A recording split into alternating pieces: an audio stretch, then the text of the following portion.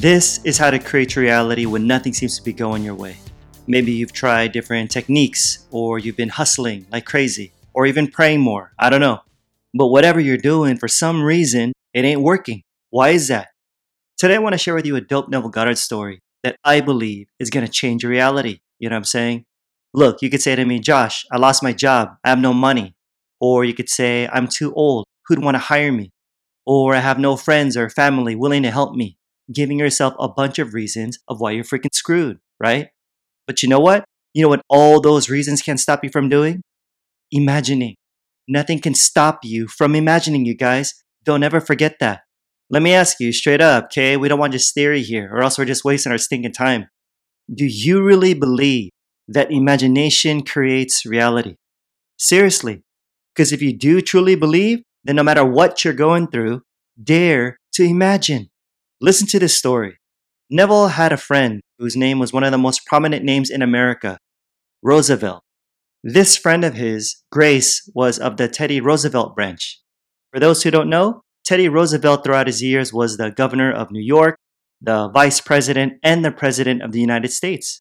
Anyway, in spite of her name, she didn't have a lot of money. So one day she approached Neville because she was in a tough spot and said to him, Neville, I'm desperate. Unless I rent my home in New York City, we can't afford to open our place in Long Island. Neville's like, all right, it's rented. Tonight, sleep in your home in Long Island. She said, I can't do that. How can I go and sleep there? He said, you don't do it physically. Physically sleep in your apartment in New York City. But in your imagination, sleep in your home in Long Island and think of your place in New York, which is rented. She said, I'll do it. And if it rents, I'll call you. Neville's like, there's no if about it. The only if is if you do it. Then you'll call me. A spiritual gangster right there, you know what I'm saying? Check this out. The next morning, she called Neville and said, I'm calling you from Long Island where I slept physically last night. When I got home, soon after I got home, an agent called and asked if I could show the apartment. A single man came in and liked the place. Money meant nothing to him. He wanted immediate possession. By immediate, I mean now. So I called my husband at the office and we moved out last night. Boom. Real talk now. So what about you? What's going on in your life right now? Are you feeling discouraged? Feeling desperate like the lady in the story? Do you feel like giving up? Look, whatever you're feeling at the moment, don't give up. Know what you want and imagine. Remember, nothing can stop you from imagining. Dare to assume. Dare to assume you're exactly what you want to be. You're exactly where you want to be.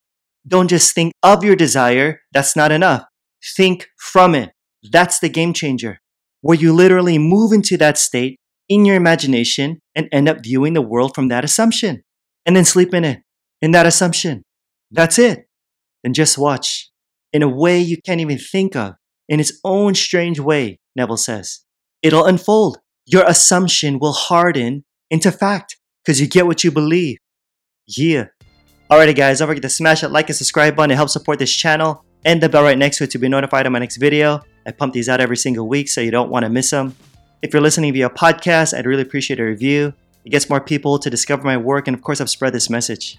And yo, don't forget to register for my free online training that'll seriously help you to start manifesting the life you really want right now. So check it out. The link's in the description. Like I always say, more's coming. Till next time, I'm out. Peace.